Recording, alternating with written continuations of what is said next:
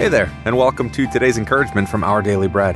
Our reading titled Equal Before God was written by Dave Brannon.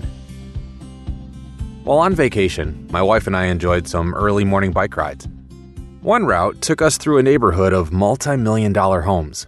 We saw a variety of people, residents walking their dogs, fellow bike riders, and numerous workers building new homes or tending well-kept landscapes.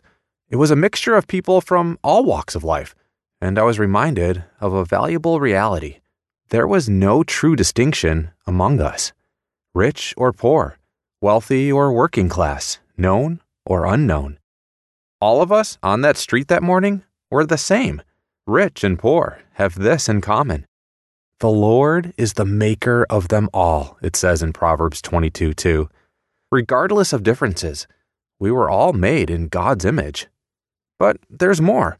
Being equal before God also means that no matter our economic, social, or ethnic situation, Romans 3:23 declares that we're all born with a sin condition. All have sinned and fall short of the glory of God. We're all disobedient and equally guilty before Him, and we need Jesus.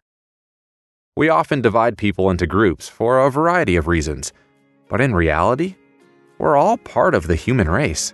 And though we're all in the same situation, sinners in need of a Savior, we can be justified freely, made right with God by His grace.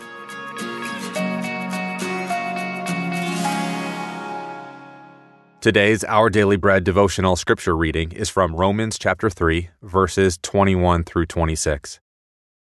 But now, apart from the law, the righteousness of God has been made known, to which the law and the prophets testify. This righteousness is given through faith in Jesus Christ to all who believe. There is no difference between Jew and Gentile, for all have sinned and fall short of the glory of God, and all are justified freely by His grace through the redemption that came by Christ Jesus. God presented Christ as a sacrifice of atonement, through the shedding of His blood, to be received by faith. He did this to demonstrate His righteousness, because in His forbearance He had left the sins committed beforehand unpunished. He did it to demonstrate His righteousness at the present time, so as to be just and the one who justifies those who have faith in Jesus.